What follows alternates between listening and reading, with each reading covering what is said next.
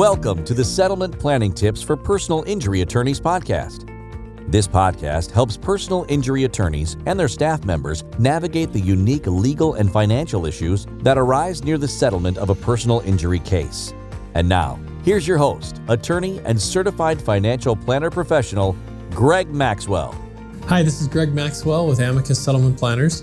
I wanted to talk today about the estate planning considerations that you may need to think about for settlement recipients.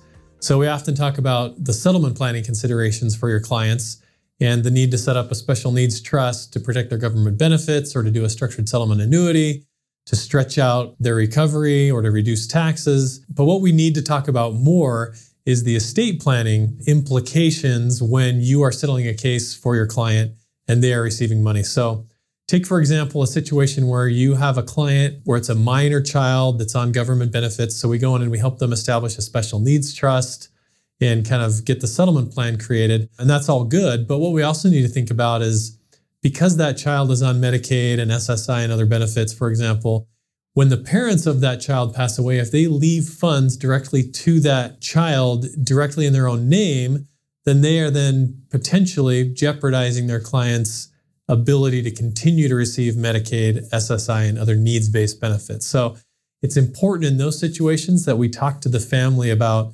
doing estate planning so that they make sure that when they do leave funds to their kids that have special needs, it's not going to kick them off. And then other family members that may pass away that may want to leave that child money as well, they can leave it into that child's special needs trust or create what we call a third-party special needs trust for the benefit of that disabled child. So that's one situation, but even in a normal settlement planning situation where there isn't a child on special needs, it's important that the family that now has some money or some assets to protect come up with an estate plan, a basic will, a basic power of attorney, a basic healthcare directive, and we can talk to them about some of those planning considerations. And then also, if it's a large settlement, we really need to do some planning and talk to them about some, umbrella liability coverage and some things that they haven't had to think about necessarily before they had something to lose. So in addition to just the settlement planning, we like to take kind of more holistic approach and look at their estate plans,